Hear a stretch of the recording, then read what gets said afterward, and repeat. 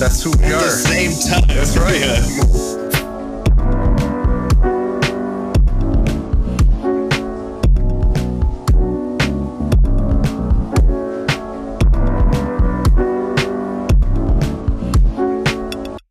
Here we are doing history and dogma. I am Charles Hughes Huff, and with me is Jordan Daniel Wood. Hello, Jordan. Hey, Charles. Great to see you. Great to be here at the start of an endeavor.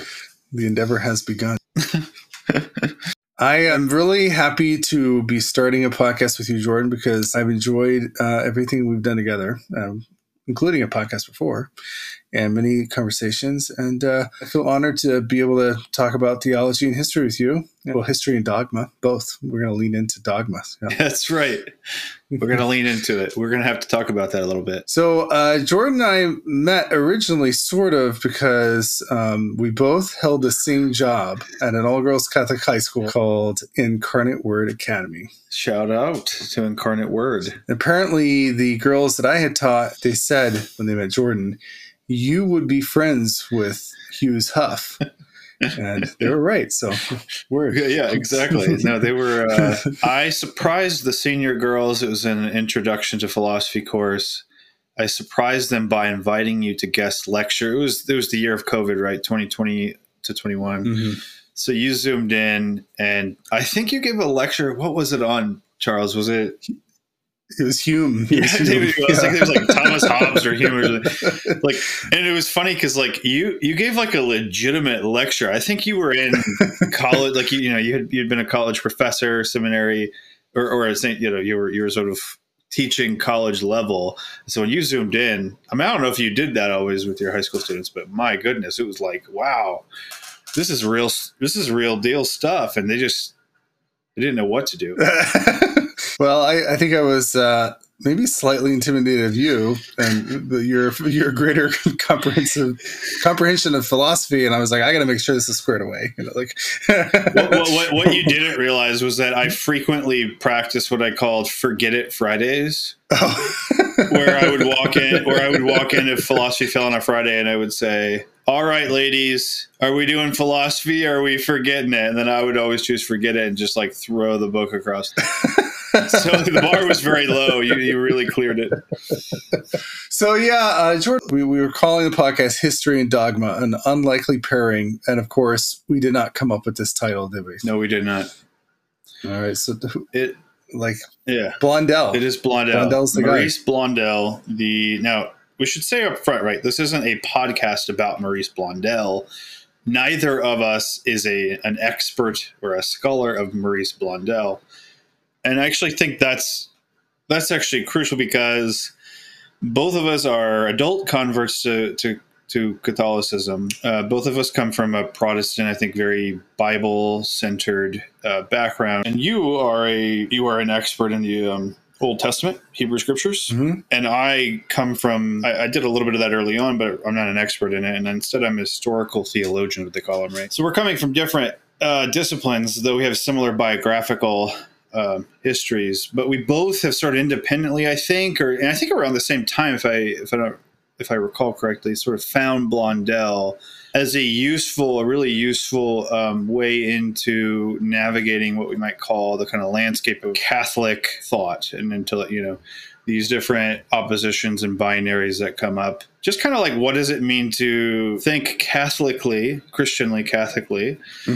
But in a way that doesn't fall into sort of the perennial and, cliched oppositions that fill the discourse online or in all these different venues, right and left, and sort of the same old slogans. And I think if Blondel is anything, he's not a slogan thrower. He's not just going to rest content with abstractions and empty sort of catchphrases. Yeah. And that's invigorating because if I can say this, and you chime in and let me know if you think this is a fair. I think both of us had gone through had sort of certain expectations when we were becoming Catholic. Yeah. From our respective backgrounds, and then have been variously disenchanted at certain times by the kinds of things we're running into. I don't know if you want to say more about that, and we'll get to Blondel himself in a little bit. But yeah, I think that's right. There's for me, it was plunging into now Blondel talks about in History and Dogma just extras. We'll define these things later. Sort of extrinsicism, which is a kind of dogmatism, a dogmatic way of treating history, and then historicism, which sort of is a reductionistic way of understanding history. And I had come to Catholicism with this sort of re-enchantment for faith and spiritual life, and sort of a humbling before God, and it was an excitement too about how in Catholicism that re-enchantment was not something that asked you to not be intellectual, but rather was infused with the intellectual. You know, that you wouldn't have to hold these two things separately with a sort of chasm between them. That was very appealing to me. So yeah, I would say we have also then experienced disenchantment with that idea from time to time. You know, not that that's not true. I think it is, but there is a lot of slogan, a lot of ideology, and a lot of what I encounter. I think for both of us, what we encounter with a bit of surprise, because it's like a new form, an excited form of the same kind of American Christianity that we grew up in, which was hostile to Catholicism. And now we're finding those same tendencies within Catholicism, right? And other, kinds of things too. And so it's really refreshing to go back and read Blondel and realize, like, wow, he was dealing with this exact stuff that's sort of uncanny, how the debates that he's dealing with in his books in the early 20th century are like completely relevant 100 years later. The lessons have not really been learned. Right. Yeah, no, and that's something I want to say up front a little bit more, at least from my own personal, my own biography. What part of the disenchantment that I've experienced in becoming Catholic, and look, and some of it is probably just inherent and natural, right? Like grass is greener on the other side sort of mentality. I'm reading Fides et Ratio, which is just it's a gorgeous document. It's, I remember I remember exactly where I was when I first read it. I was so struck around sections like 73 to 75, because I felt like, I was like, wow, this is the leader of the largest religious body on the face of the earth. Seemingly, at least the tone I got was begging humanity to have faith in reason. Yeah. Which was such a clash with and a dissonance with what I had been raised in, the sort of kind of an anti-intellectualist disposition, a kind of watch out if you go to higher education, like watch out, guard your faith. It's very dangerous. It's a place, totally bereft of divine presence. The place I went to my undergrad, they sort of, one of the main founders of that small institution was someone who had intentionally not gotten like graduate degrees and like almost was like proud of it, and they talked about it like a sort of a legend. So to read in Fides et Ratio, like later in my life, that kind of thing, and I had great professors as well. I mean, because I went from like a Bible college background straight to, I was Jesuit educated both on the master's and the PhD level. So there's also that. I'm reading, they're assigning this great stuff. Like very first semester in grad school, I'm reading, in one class, I was reading like Newman, I was reading like Lonergan, like a little bit of Blondel, like Gadamer, like all this stuff. And I'm just like, not that all those people are, all of them are Catholics or we only read Catholics, but it was just the kind of, what was demonstrated was like the culture, and it was the mentality of like, yes, let's engage this stuff. And that captivated me. What really captivated me wasn't like, I was thinking Catholic, like Catholicos. Yeah. Like the Greek term that's like universal, which is to say fearlessly capacious. Yeah. And open to literally the, everything, every time, everywhere. Like I fundamentally have always believed that if the truth, I've always thought that a truth that needed to be defended by anything external to itself was a weak and pathetic truth. And specifically a weak and pathetic God. if the triumph of your message simply depends on whether or not I am the span of my lifetime in 70, 80 years, if that, figure out enough to be able to adequately convince, other people of the truth, like what is this sort of process? What is this potency that you're supposed to have in your own self-disclosure? Yep. So all that, I could go on and on about that, but the main point for me is, so I encounter this and I'm smitten by it. Like this is what, and so like I said, there's a grass is greener aspect to it.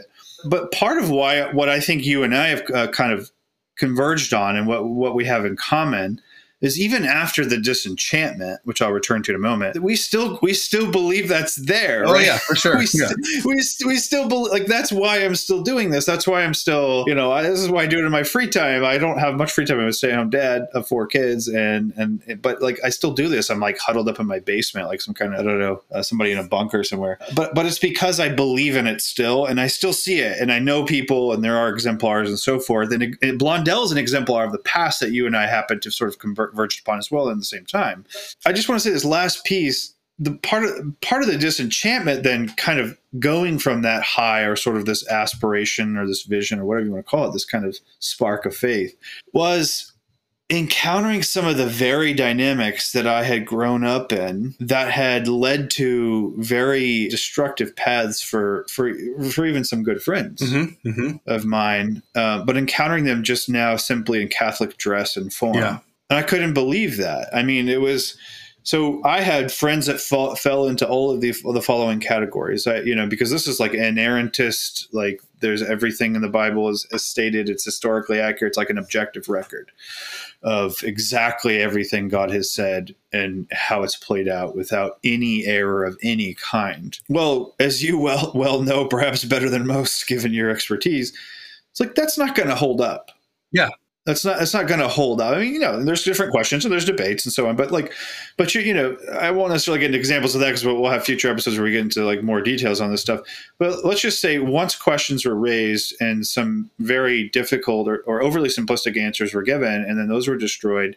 I mean, my friends eventually, they kind of fell into like 2 or 3 paths. One was just to shut off the mind. No more questions. This is leading down a slippery slope. I mean, I had friends that were like told this by pretty influential figures in their life, like, you need to stop. You need to stop this. And they did. And it, it broke relationships and stuff. And it was just kind of like, no, we're drawing the line, like no more of this. Yep. So that's one way. But then the other way was the opposite, which was just a total, complete loss of faith, because I had been, for these people, it's like, look, I had been fundamentally duped. I mean, I had been told lies or neglectful pedagogy, or sort of where the lack of curiosity wasn't a virtue, but was in fact a kind of a vice of neglect or omission. And that destroyed it for them. So they just more or less lost their faith entirely. And then I think the third category were people like me and a few of my other friends that were like, and this is the heart of it, surely there's more to this, surely there's more to Christianity than what I know. And surely if the Christian faith is true, it can handle whatever is more. I love that. And that includes like a real grappling with history and contingency in a way that Blondel is going to lead us down as we return to him. But yes, I love that you related this whole thing to inerrancy, because he's going to call inerrancy, he's going to refer to this kind of mindset as extrinsicism, where you're trying to lift out of history or the record of history or the scripture, and it's working with history, a series of facts that are incontrovertible. They must be true. And so what the scripture is reduced to in this case is just a record of facts, and that we must assent to. And if we deny any point of this being record of fact, then we're no longer believing the Bible. And if we would just assent to it, then we would know everything. And the problem here isn't just that on a historical level where we, because then when we attack this, it's always at this like, well, but actually some of those things aren't facts. And so then we're in this like slippery thing. But the real problem is that's not the way to think about this at all, right? Whether something is probably fairly historically accurate in the scripture, there are many of those kinds of cases, right? Right. Or whether there may be a different thing going on with it, and we're not dealing with that. That's a secondary question. The primary question is this the kind of thing we should be even wanting from history, from scripture, from God? Is there some more that we should be looking for? And that's what Blondel is kind of talking about. And that's what I think we both, in our graduate work, both of us have been very fascinated by history and contingencies. It's either the sort of house of cards, the very brittle, frail house of cards that inerrancy is, and the sort of like, we're going to rule out the personhood of historical actors, and we're going to rule out the spirit of God within the facts of history, of like a purely secularist kind of historiography, which may sound reductionist, but this is Blondel's argument. Neither of us are satisfied with those options, right? So we have to keep pressing on, whether or not we've found all the answers, but we're still on the hunt, right? That's yeah, exactly. We're still on the hunt. And that's, this is, I should say something real quick about, so Blondel, History and Dogma is written as a kind of, it's the form is a letter. It's written in 1904. So like you said, right, it's over a century ago. And it's, it's in the kind of heat of the so-called modernist controversy. But he had already written his major work, is sort of what was his initial dissertation called Act. So he's got this whole philosophy of action. We won't try to, countenance that right now. But the point is, one of the major upshots of that work is that so many of these kind of recalcitrant oppositions that do arise in, say, our ideas, or maybe you might say the dueling abstractions, are both generated but also irresolvable, except in light of action, which is always more determinate than any idea or abstraction about the action. Yeah. And therefore, right, I mean, his main thing is that, action sort of always carries within it its own detectable insufficiency as such. Yeah. Right. As just like I have mastery and control over my intention, my choice, and my action. It doesn't refer to anything external to me or internal to me apart from that very determinate intention. He's going to argue against that based on his philosophy of the dynamics of action. So that it's always, in fact, all of our rational intentionality and action are also always, as it were, maybe as he would say, transcendentally, sort of oriented to God, or in theology speaks as sort of the supernatural. But I think what's important about that, and what really comes over in History and Dogma, is, and this here, he's indebted to a lot of currents in the 19th century philosophy that we may at some point get to, but what do you say? Like, the very idea that I am self-sufficient in that way is itself an abstraction rather than corresponding. It doesn't correspond to my actual life and the dynamics of my real action. Absolutely. And I think what he's doing when he turns to History and Dogma, then, he has that kind of philosophical heft and background there, that groundwork, that spade work kind of already done. And when he turns to this question, it's occasioned by Alfred Loisier's book, what is it, The Gospel in the Church, or something like that, which is it's a kind of prototypical exemplar of modern historical criticism. It's got a lot of the theses, some of which are still, I think pretty current even today. Jesus in the early church, expected the imminent end of the world. That didn't happen. There was this kind of fundamental delusion and so forth.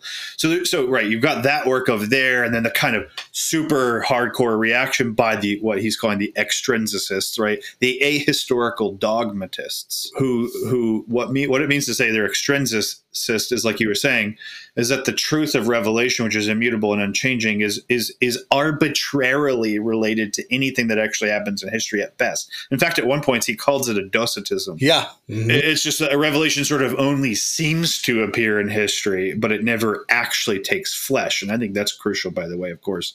Yeah. He uses our incarnation language all throughout the text. But the point is that that's the kind of, right, he's in that context, and he's looking at the extrinsicists. Yep. Many of whom, in his day were various forms of neo-Thomists, or manualists, as they're called, who basically are just like, look, we know. I mean, he has that whole wonderful paragraph at the start of the text where he's like kind of taking on their voice, right? He's like, we know the answers. We already know the truth. Why verify the details? Why get into the mess of history? Why get into all the different languages and all this stuff? Like, who cares about all that? That's all sort of literally extrinsic. It's arbitrary. It's superfluous. We already know the truth. We don't need to verify it or figure or add anything really like determinative to it. So you got them on the one side, but then you got what he's called historicists on the other side, like Loisel. I don't think he ever names him, but it's very, very clear he's alluding to him. Where what they're saying, what you were saying, right? We only have access to bare facts, and anything else is just pure guesswork and total, speculation, and it's groundless and maybe even fanatical.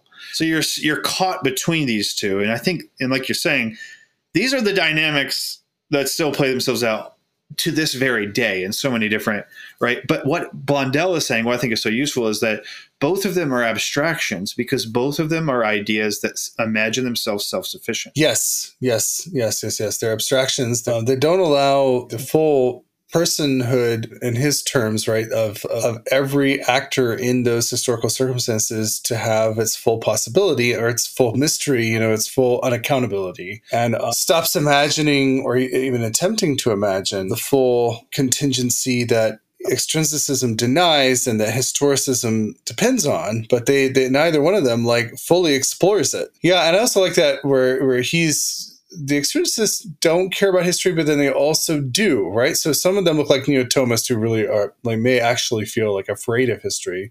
Yeah. But then also he talks about the people who take the historical facts, abstract them like some sort of historical fact that proves as like a flag on a castle of a miracle. Like, okay, here we have a miracle. Here's a fact that's a miracle. We're going to dogmatically put that flag on the castle, and that's thank you, history. You have done for us what you can do, and that's where I see this kind of inerrancy thing coming in too. Whereas like inerrantists and biblicists who really want to reduce the Bible to a series of verified facts are doing a similar kind. It's just the other side of the same coin of historicism, right? They're both kind of fighting the same. And this is like I've seen this too with friends who flip from one side to the other so rapidly. Oh, like, okay, I'm convinced that the enormous numbers of people as described in Exodus and Numbers and Joshua as coming into the promised land likely did not, that there weren't that many people living in the entire region, for like hundreds of years. So, okay, the Bible is a lie. I'm done. Right. Because it's reducing it to that. Is it fact or not? And do I believe it or not? And sometimes that just tips over where the fact sort of overrules the belief, and then suddenly we're out to sea. And I think Blondel saw both of those kinds of reactions as really missing the entire point. Yeah, I remember reading, I was made to read, this tells you a little bit of something about my background, but I was made to read Ken Ham's book called Why Won't They Listen? when I was in college. Of course, he never gave the real answer, which is because this is nonsense. But no, but being a little harsh there. But basically that was the thesis. It's exactly what you said. It's an amazing simultaneity of both of these things at once. It's really an extrinsicism because it's an absolute foregone conclusion. Not just like that. Say Genesis, is inspired, the inspired word of God, but that I absolutely know what it means to be the inspired word of God. Right. And I know all the entailments. And so I know even when I go to look at whatever the supposedly contrary evidence is of history, geology, or whatever, paleontology, I already know that unless it matches up to this, it's not true. And I just know that. So you have that extrinsicist mindset. But what the actual argument of the book is, look, the real problem with Darwinian view of the world, or whatever he was calling it, was if you cannot believe that Genesis 1 happened exactly as it was stated, and of course details are sort of covered over, like what do you mean, like the seventh day, which has no evening and morning, but no, he just means seven, he really means like 7 24-hour periods. Then you can't, there's a line that almost says this verbatim. I remember reading this as a 19-year-old and I was like, I didn't know what to do.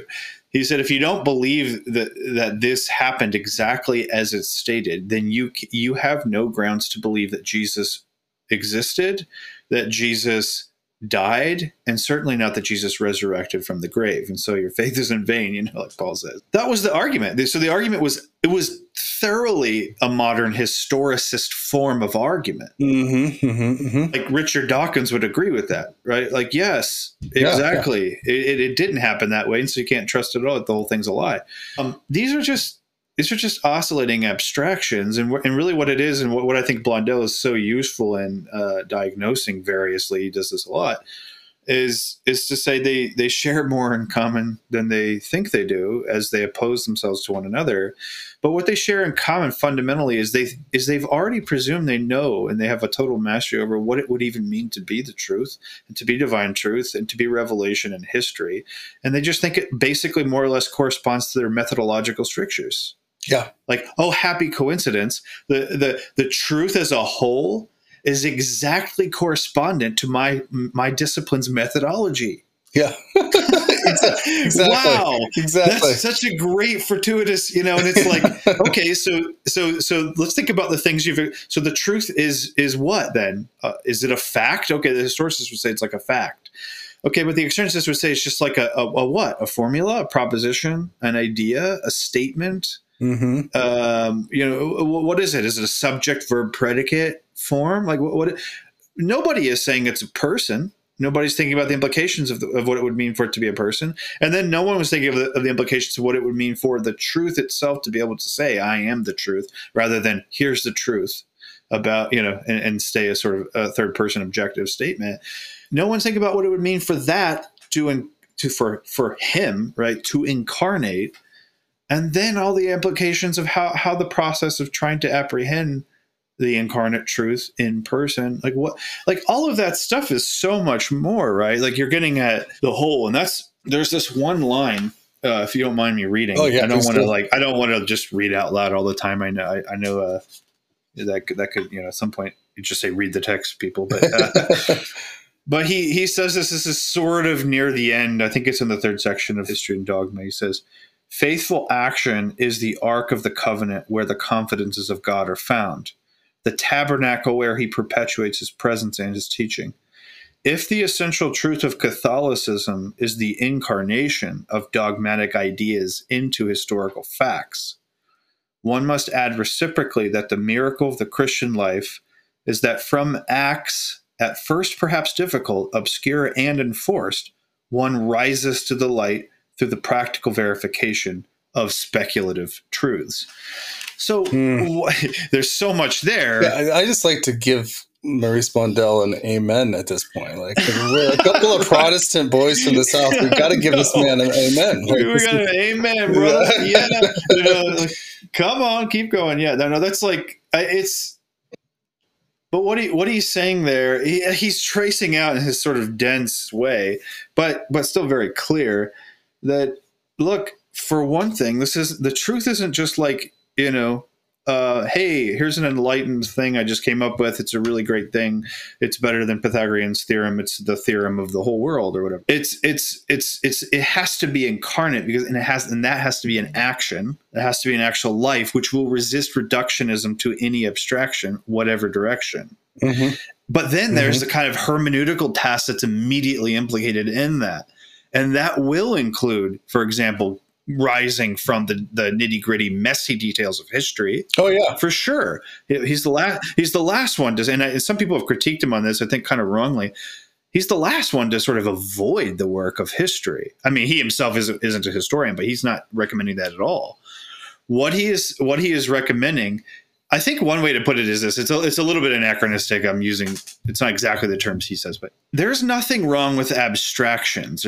What's wrong is dilating them to the whole, as if what he even says that at one point earlier in the text. He says there's the abstraction, like say as a methodology, like you're a historian, there are certain principles, tools, rules, like you're looking for certain patterns, right? That's fine. Like there's nothing wrong with that any more than there's anything wrong with paleontology or geology or whatever, right? It's that you need to know that you can be the master of a domain, and that doesn't mean your domain is the whole. That's really that simple. Yeah. In fact, he's so big on this that he really thinks that this understanding that you are like a part of the whole is what gives you freedom, right? That every discipline should have its autonomy and should do its work brilliantly, but it's only when the abstractions of that particular domain become the whole that it goes just aside. And this is very early. When did he write this book? This is 1904 was this one. And I just want to say, I mentioned I used the term secularist historiography before. I should say he's kind of addressing that kind of thing. But historiography in general has come a long way since 1904. And there's a lot of secularist historiographers or secular historiographers who would take a kind of hermeneutical approach and move beyond this like facts are facts kind of thing. And the problem is that in our fields, I think, in historical theology and biblical studies, history of ancient Israel, within our guilds, because of this battle, because they've been so defined by the very battle he's putting his finger on, they lag behind the hermeneutics on both sides. I encountered this at Chicago, where I had a wonderful time, great education. I could tell when we had debates with hermeneutics professors and theology professors in the divinity school and other places, this was very clear. We were still like, we got the facts, baby. You can do what you want with them. You know, the significance is for someone else to say, but we'll tell you what the facts are, right? Yeah. That's still bad historiography, a historicist kind of perspective, not an extrinsicist, but still it was, we are the historical critics. We can tell you what the text says, and you can tell us what it might mean to you, but we don't really care because we're going to determine its meaning based on its factuality and its history. I think Blondel, what he's doing here anticipates a lot of work throughout the humanities that would agree with him. Yeah, I think everything you're saying is exactly right. That from his Christian perspective, he is saying, I love what you said, that dogma incarnates in contingent history, and therefore we have to understand that and figure out how we're going to act in the determination of that. And I also love how you grounded this in his theory of action. If we imagine ourselves self-sufficient, we are missing the whole. And that's so true of also those two errors. There's a whole species of thought that's imagining its own abstraction is the action of the divine word incarnate in history. And Blondel, now he solves this, and I want to ask you about this.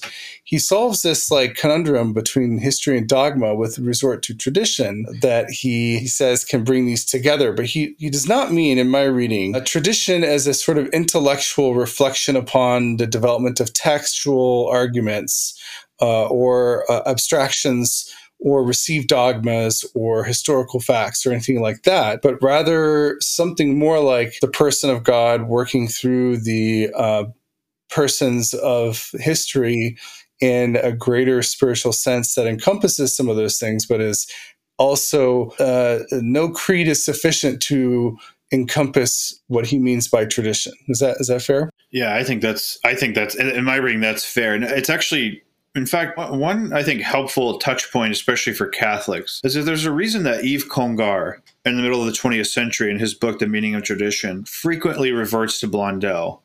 When you know, and Congar is probably considered, I don't think it's, I mean, again, I'm not an ecclesiologist, this isn't my like expertise, but I don't think it's that outside, you know, of the mainstream to basically consider that, at least in the Catholic world, on the question of tradition, its history, its sources, its character, and then speculative theology of tradition, Congar is probably, you know, right up there at the very top. In the whole past century, and he not only adverts to Blondel like explicitly on several occasions, but he picks up things like at one point he defines tradition as ongoing synthesis, but he also at the same time is expanding the very definition of tradition beyond intellectual ideas or theories or even theories of development, and he says they're practices. The practices of the Christian life in the church. He says at one point, he's got a really, and this is Congar again, by the way. He says, how does he put it? He says, the statue of Mary in the garden, or the sign of the cross, given, you know, an old lady, you know, praying before candles, and is in some ways more the carrier of tradition, you know, than any treatise on this or that sort of theological. And again, some people might be like, oh, okay, that's getting a little, he's a little romanticizing these like little quaint scenes of, but I think his point, right, is that incarnation is exactly that. The incarnation isn't limited to the realm of ideas precisely because what is incarnated isn't just a what, it is a who, and no who is reducible to an idea. Not even true ideas about them. That's the crucial thing. We already know that just with each other. I mean, I can say a whole bunch of things about you, and I can speak about my wife or people I know even very, very well. That doesn't ever exhaust who they are. And in fact, it has the peculiar characteristic that is knowing a person has the peculiar characteristic that unless you've experienced the person directly, you actually, you don't really know who they are. You might learn a lot about them, but even what you know about somebody prior to the experience of meeting them becomes transfigured in the very act of meeting them.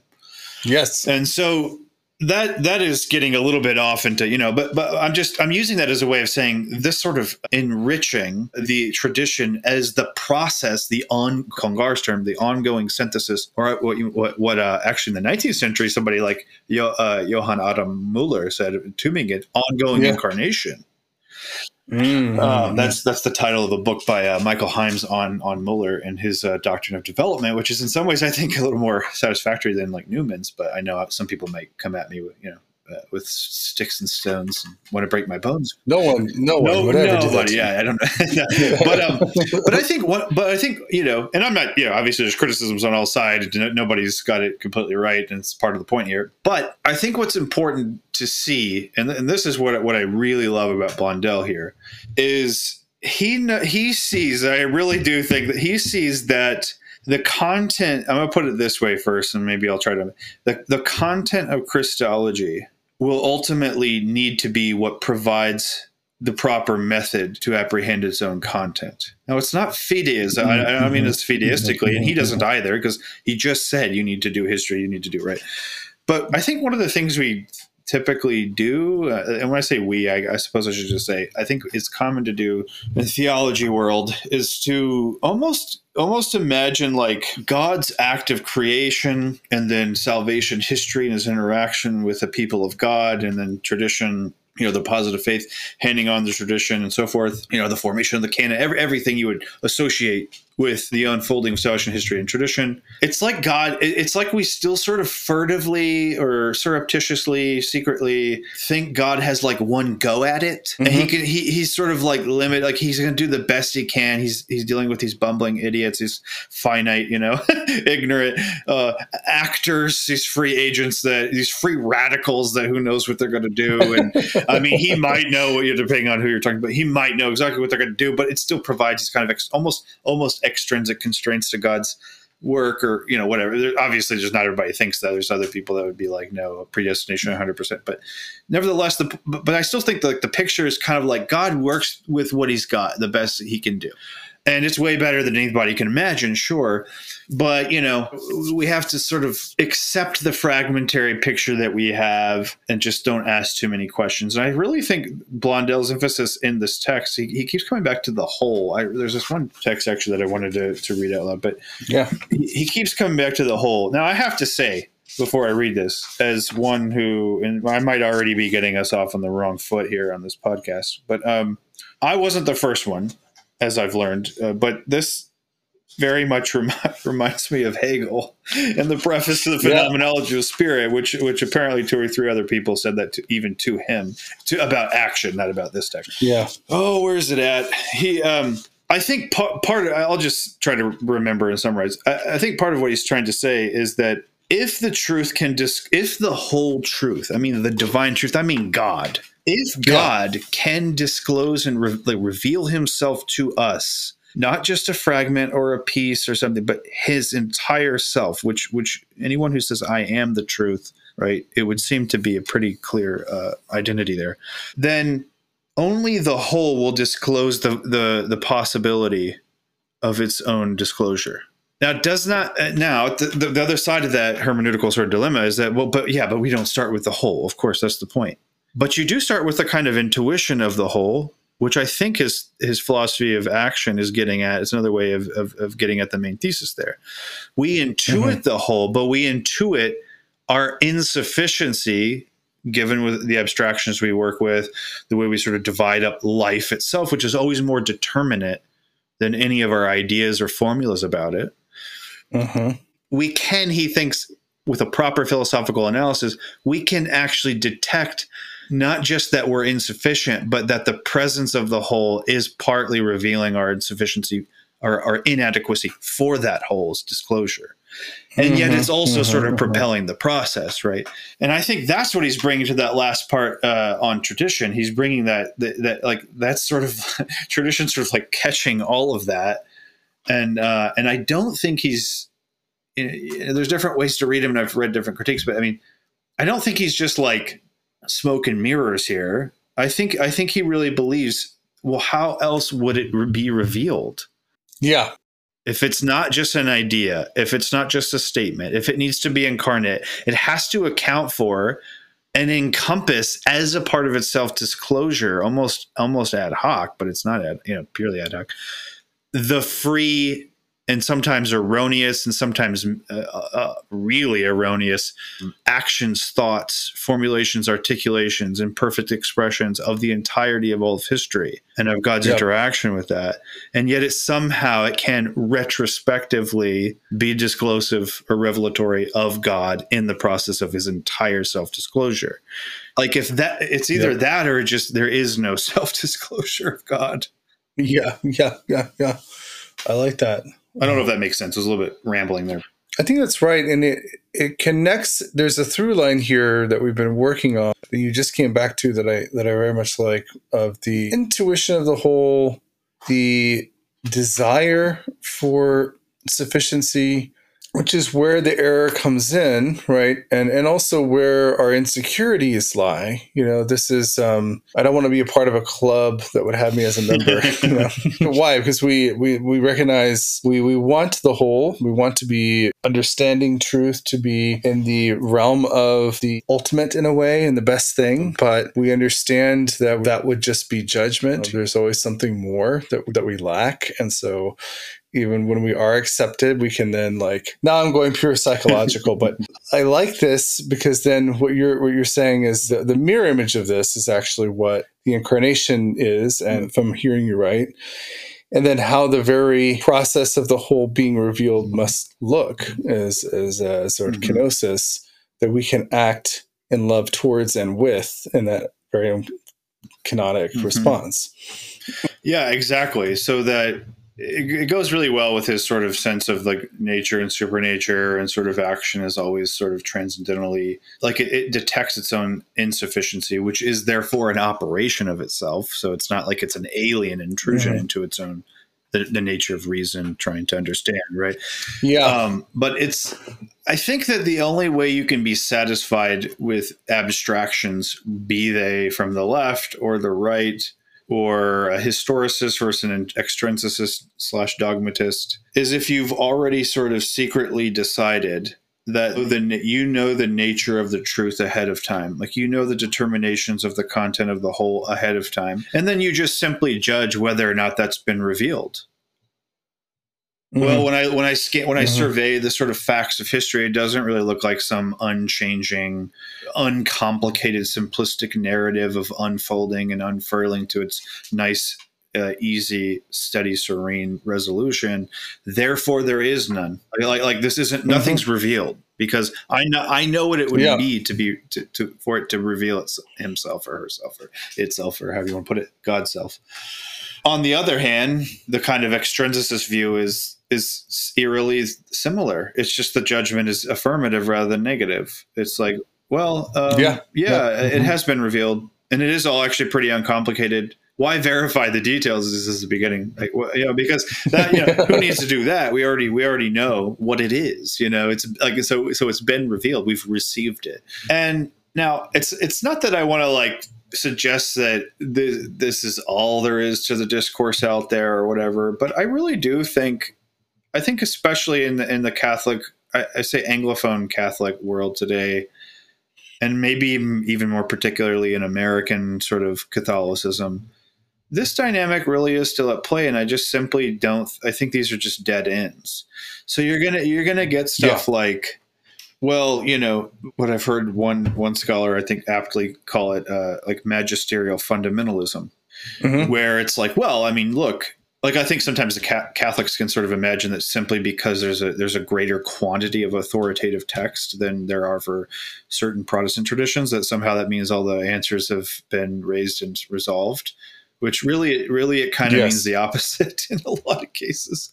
It's like, well, I mean, if you do a pretty thorough study of Vatican I and what it says about the Pope in relation to the Council, and then you look at the Council of Constance, as the really great historian Francis Oakley has done, for example, it's like, and even he says at the end of his study, he's like, look, I mean, this isn't easy.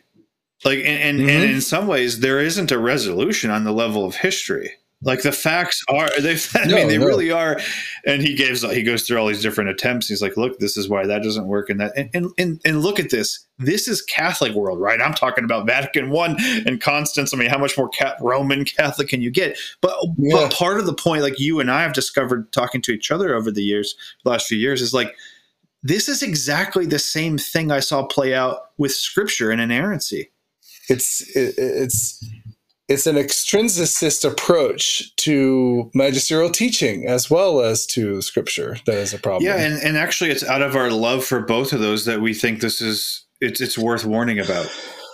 Absolutely, this is not a sophistry kind of thing. That was the point of earlier bringing up. Like I've seen people walk away from look, Scripture is not inspired because what you told me it meant when you said it was inspired is objectively wrong. Like it doesn't square the details, and it's obvious, and that's, look, I am on the side that says one of the things that it means to be modern, whatever else it means, it does mean a kind of particular, like we've been sensitized to look for ideological distortion and spinning everywhere. I mean, you could call it a hermeneutics of suspicion, you can call it whatever you want. You could also maybe just call it having to grow up. and you don't just say, well, like if my dad to this day, I mean, he tries to do it. I mean, the poor old guy, but if he gives me a bit of advice and I say, well, I don't know, I'm not really sure, why should I do that? And he says like, well, because I told you so. Look, I'm dumb and I'm recalcitrant and I need to be punished but I'm also 30, almost 37. Like and I got 4 kids. Like, so that's not going to really work. And I think, and I've seen that a lot of scholars that I think are really good and careful historians of the church and of the magisterium. A lot of them are, the heart behind it is, I don't want to set people up to run aground as soon as they start asking questions and lifting up rocks and saying, well, what's under here? Yeah. And so it's exactly the opposite. And I think that's clear in Blondel too, right? I mean, his whole thing is like, I was going to say that same thing. Yeah. This is a man who both went to to the university in Paris, did straight up philosophy, and then came back to the theological questions, refusing to, as a devout Catholic, refusing to just dismiss the philosophical questions or method of his time based on Catholic dogma, right? Yes. And refusing to let those philosophical ends make him cynical or divided, here's where I go to church and here's where I go to school about Catholicism. He said, I have to bring these together. This was a personal thing for him, just as it was for us. And he was very, this emphasis on action. His practice of Catholicism was consistent and devout and very important to him. And he even resisted the reprinting of this amazing work, L'action, his dissertation, because he didn't want to get censored by the anti-modernist church of that time, not because he wanted to lose some sort of influence, but because he didn't want to be in that kind of relationship with the church that he loved. So that I think he's bringing those two things together. Completely agree. Yeah, he says there's this line I really resonated with. This is from his journals, so it's fairly early, 1894. He puts it this way. He says, in the very security of faith, therefore, I feel doubts. the anxiety of the search, the difficulties which the affirmation of Christianity involves. And then this part really got me. I feel the full force of modern prejudices and the dreams of a new humanity in my very bones. There is such a thing, and I know people are so cynical nowadays on any side that they seemingly can't believe this. But I'm going to say it because I think it's sort of the spirit with which at least I'm approaching this, and I think you as well. There is a sense in which there are times, I should say, when resisting easy answers and asking the harder questions is itself a sign of the deepest faith and fidelity. To me, it's the Job kind of principle. Like, Job wouldn't lie for God. And he would protest against him, and he would shut up when he shut up. But then also God would say at the end of Job, Job alone spoke truly of me. Yeah. And most of the time Job is just complaining and protesting. Yeah, that's right. So, it's the great theologians, his friends, that are giving all these wonderful expositions of the rationale for why God can do this to Job. They're the ones that are lying for God, to use George MacDonald's phrase. He says lying for God could go no further. And I think that's Blondel for me, is that he is so trustworthy of the wholeness of Catholicism. He's so trustworthy, almost like a child, right? That surely the truth which is yet unfolding is so much richer and greater, like Ephesians 3 says, he's who is able to do more than we can ever ask or conceive of. To him be the glory in the church and in Christ Jesus, that kind of more than we can ever ask, even think to question, and more than we can conceive of the word there's noin. The more we can even conceptualize, that God is the one you believe in. And sometimes it's your belief in that determinate God who is revealed in Christ. That is the very generator of a sort of skepticism. It might seem like a modernism, you might say. Or you might just call it, with Friedrich von Hegel, an adult faith is what it is, like grown-ups. And so I just want to read one other thing. I said I wouldn't read a bunch of it. This will be the last one I read. This is actually from the Letter of Apologetics 2 years later, 1896, although it's 8 years prior to History and Dogma. And he says this: I hate the infatuation of people who are tough-minded with the tough-minded, who see too clearly to see properly. Right there, that's abstraction. Yeah. That's absolutizing abstraction.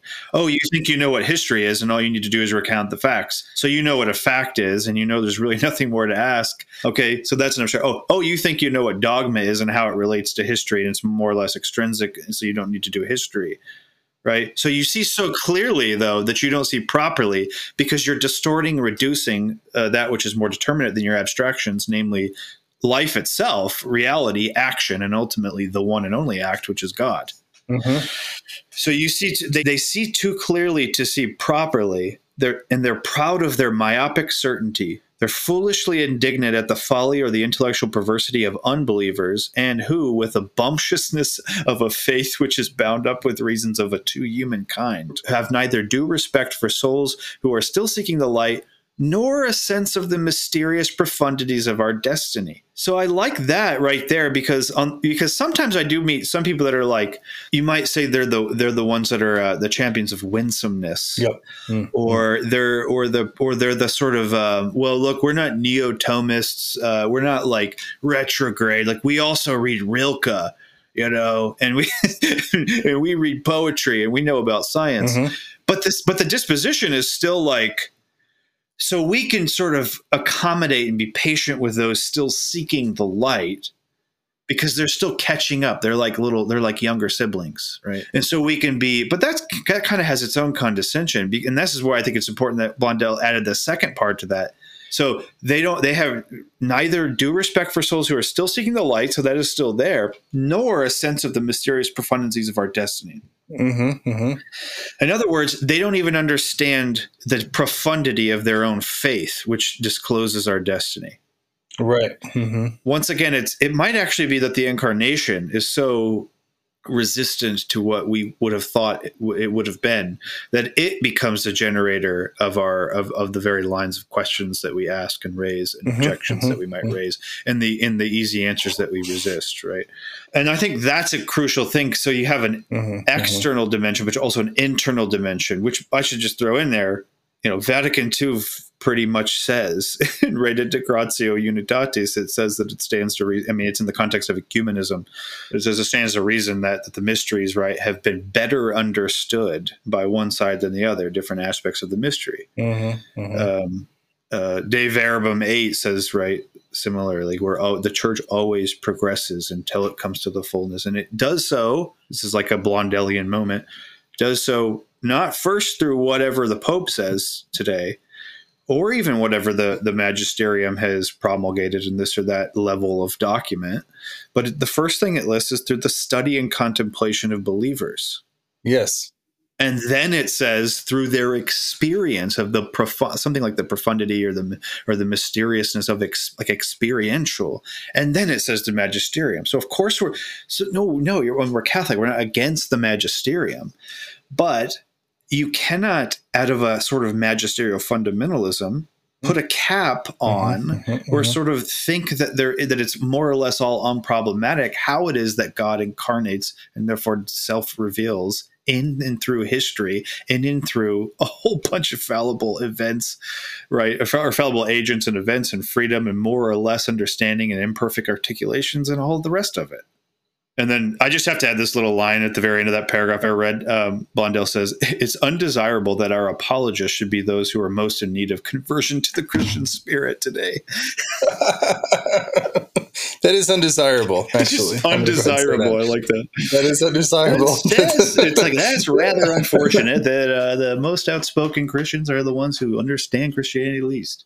Yeah, that's quite good. And this was like Blondel had a massive influence on some theologians that have sometimes become the favorite theologians of folks who are wanting a bottom line, crushing hermeneutic. And not everyone who likes them is this way, but Joseph Ratzinger in Introduction to Christianity, I was shocked because he has this well-earned from later texts, but sometimes overplayed by conservative American Catholics, reputation for being the conservative pope, right? And when I went and read Introduction to Christianity, I was shocked at his friendliness towards atheism in the first chapter, where he's like, Kierkegaard's clown at the burning city is grasping the truth of existence more than Christians who are longing for medieval Catholicism to still be at play. And also he goes into the Nicene Creed and says, in this introduction to the Nicene Creed, it's kind of astonishing that something that required such brutal historical actions and violence could be the bearer of Christian tradition. In his historical contingency, obviously it was problematic, is his basic statement there.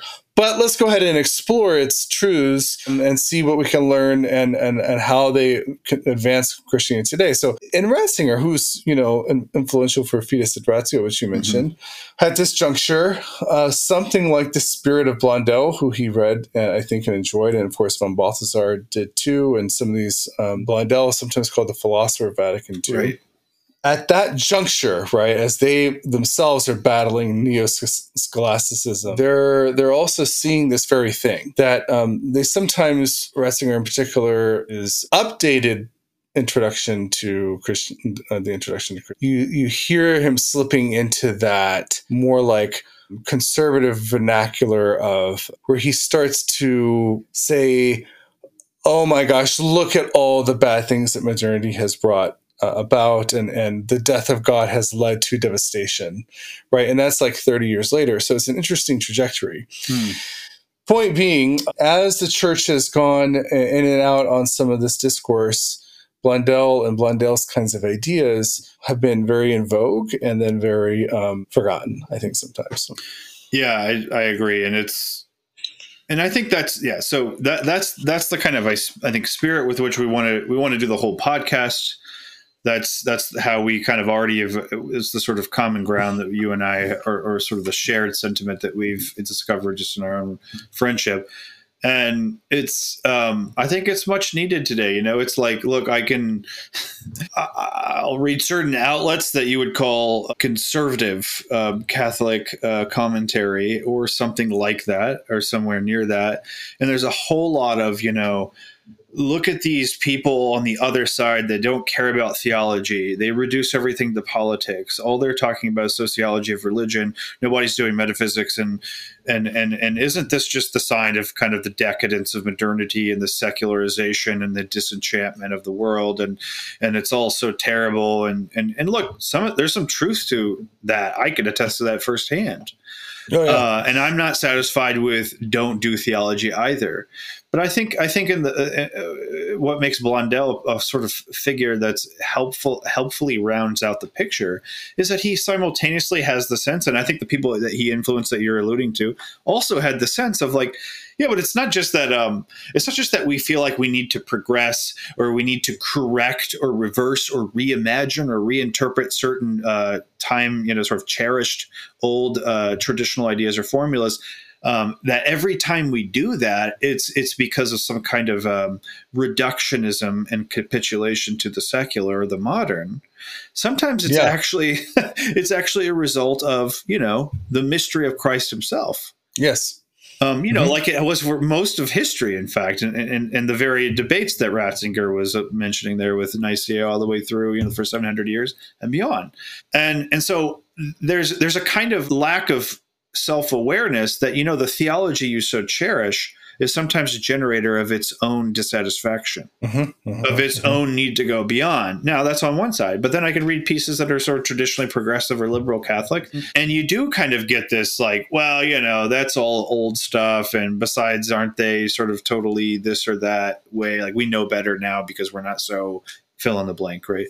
And there's a kind of, we're going to cite a bunch of sociology and statistics, and then, at the end, we got to say something theological. I'm going to throw in this verse, or maybe this biblical stuff. With something theology, And so that definitely doesn't occur, and that's also dissatisfying. And I think that's the point, is that the kind of holistic picture, which is itself a result of conceiving of action as incarnation, revelation as incarnation, tradition as ongoing synthesis or revelation, and therefore incarnation, which certainly, yes, includes, actually, in fact, it necessitates radical self-criticism at points and judgment and re-envision. I mean, that's not only just a historical fact, but I think it's a theological mandate. But that will find both sides, right? Both types of seemingly opposed abstractions. It will find them dissatisfying, and I think maybe that's the way to put. That's the way to put, like, sort of more theoretical framework to what you and I first discovered in our conversations as a kind of disenchantment or fallout. That initially, at least for me, was kind of gut level. Like, I couldn't quite always articulate why, and I thought for a while it was just, I guess I just ridiculous expectations. Maybe I was just so naive. I don't know. And then I got into this world, and I'm just sort of really dissatisfied. Like, oh man, but actually, it started to dawn on me, and then talking with you, and feel like we kind of converged around the same point at the same time. Like, it's not that it's just less good than I thought, or sort of less rich and stimulating intellectually and spiritually, or whatever, than I had anticipated. But it's actually that I don't think it's really the way Catholicism, like, I don't think that's the full promise of it. Yeah. No. And so I do find both sides dissatisfying. Yeah. Yeah. That's right. They both are, they're both thin gruel. And Catholicism is not thin gruel. And there's a lot of thin gruel masquerading as the feast of Catholicism, and it's just, we reject the thin gruel. That's it. Yeah. It's a podcast of two grumpy men rejecting thin gruel. And I hope also talking about some other interesting things along the way. But yeah, no thin gruel. Sorry. No, we can't do it. And I think that's another dynamic I want to highlight a little bit with you. What I liked, you and I have similar backgrounds biographically, we've already mentioned, but you are in the world. I mean, you're a Chicago guy. You're doing biblical studies, Old Testament, Hebrew Scripture. And I think that's another part we'll explore as we sort of go on, right? Is like, you're a biblical studies guy, and that's a very well-defined discipline. And I'm over here, and I'm in historical theology, I like to dabble in systematic theology, and those are well-defined disciplines. And, with exceptions, with notable exceptions, I just think those are two silos often. They kind of go like disciplinary, they're sort of separate off. I mean, literally, right? AAR is one thing and SBL is the other, but they're sort of there at the same time. Like that to me is kind of an image of like, that's often how we are, even like in our intellectual approach, is like even unwittingly.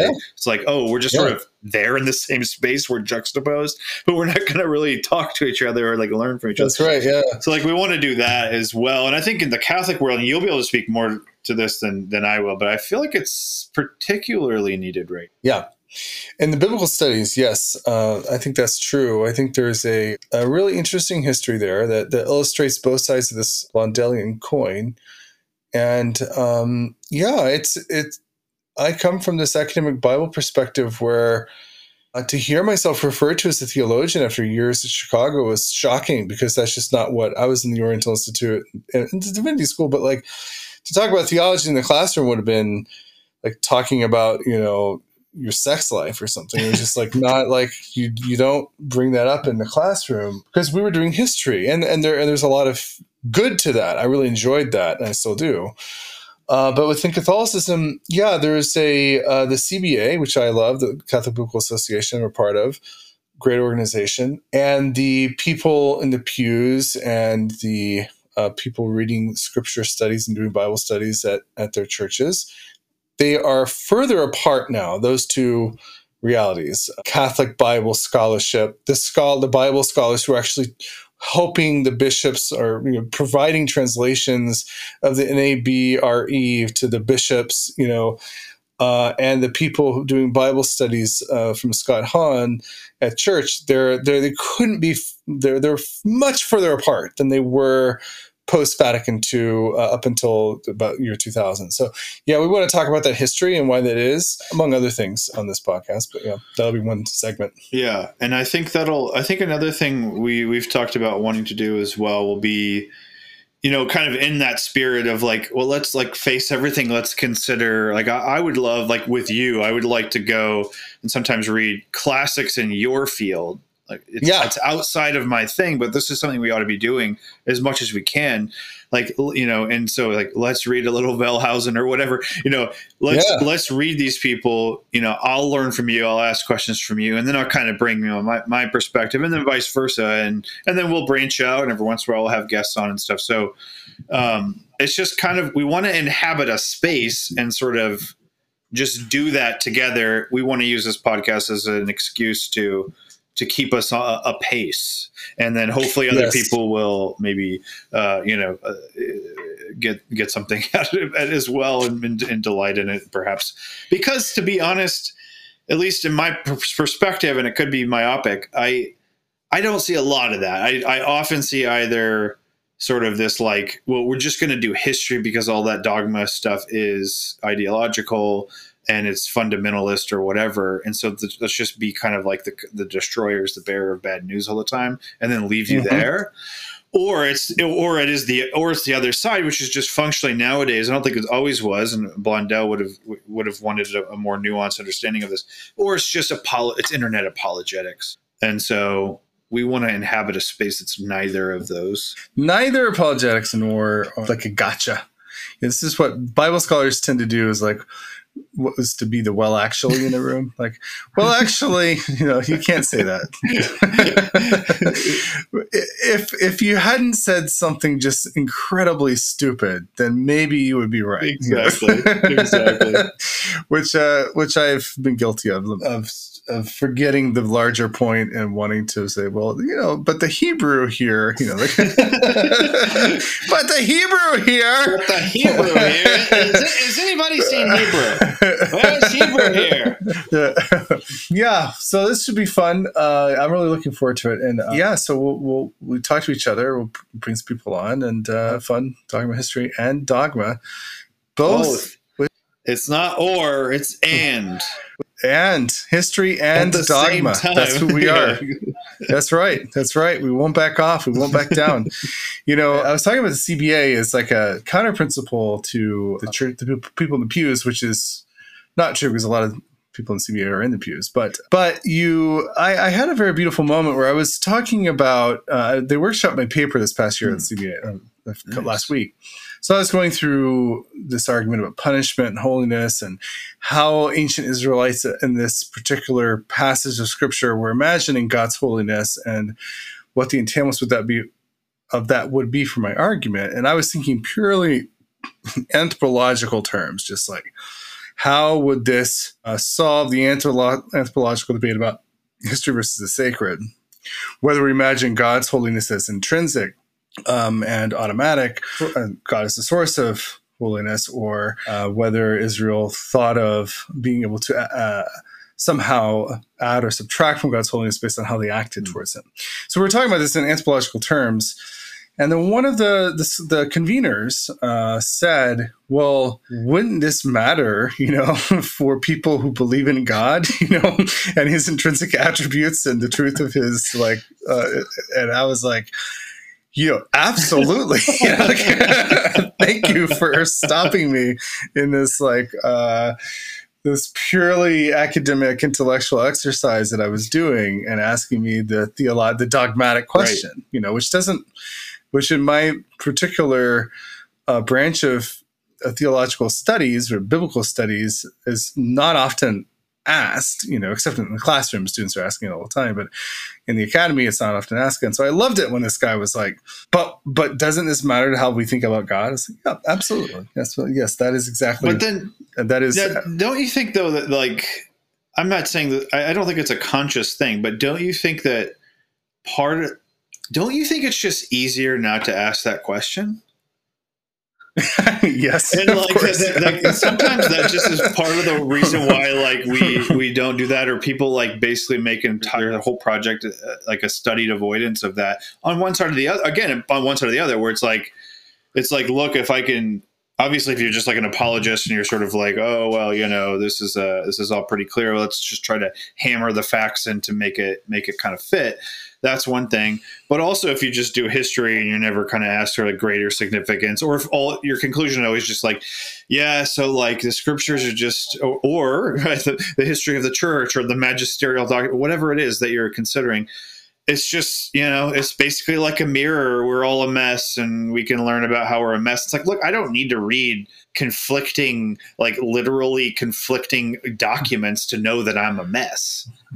Yeah, that's pretty clear already. That's not a really good or big picture. So it's just, I feel don't you think part of the whole thing is what Blondel is getting at history and dogma is that this is really difficult stuff to think through.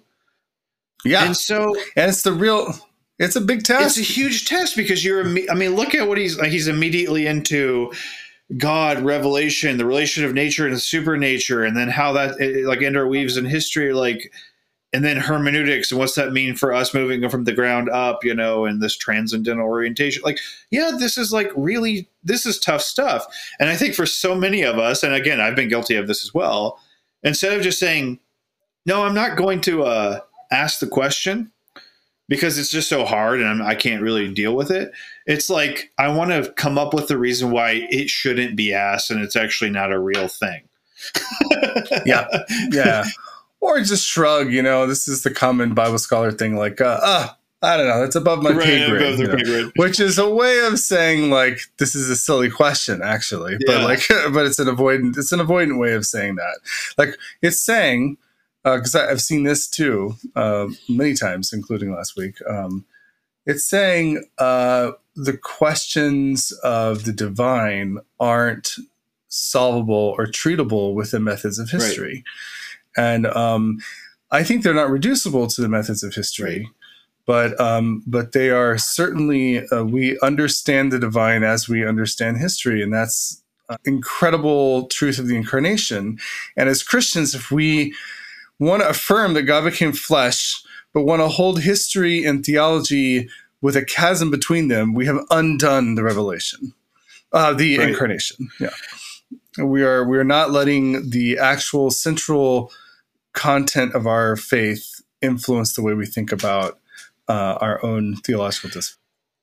Yeah, part of that transcendental sort of like action's always more significant than what you immediately intend type thing is that it's fine to have methodological strictures. And it's almost how else would you do it? Like there's no other way to do it. But the thing is, you're always interpreting the nature of those strictures.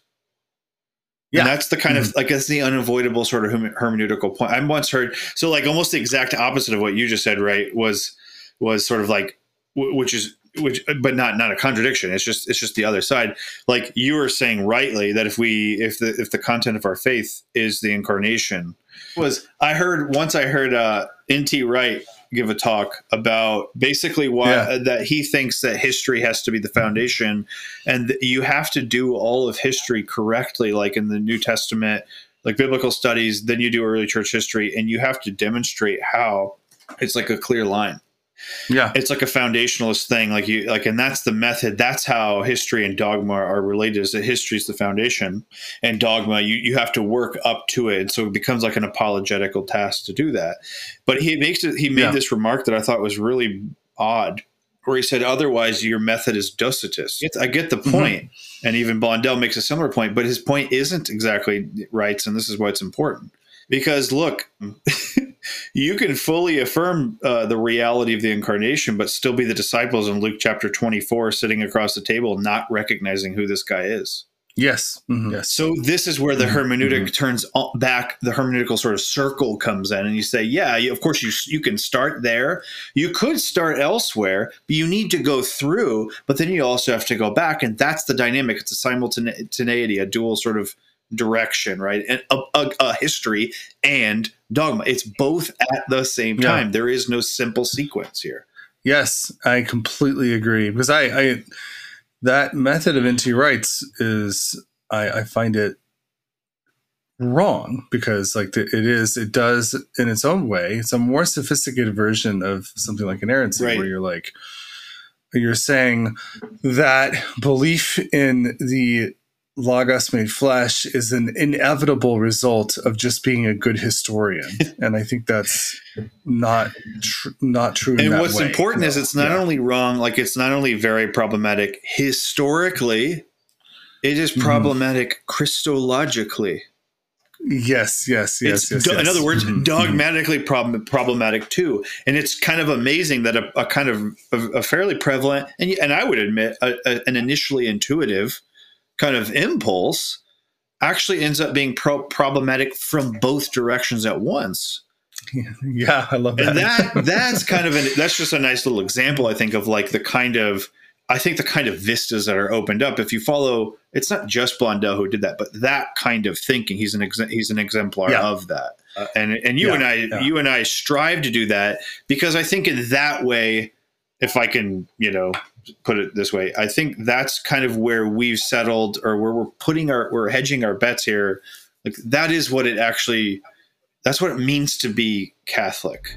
Yeah. Yes. At least intellectually speaking, right? So. Well, I'm looking forward to it, Jordan. Thanks for doing this with me. And I'm looking forward to it too, man. It's going to be great, Charles. It's going to be fun. We're going to learn a lot. I'm going to learn a lot. I know that. Good. Well, until next time. All right.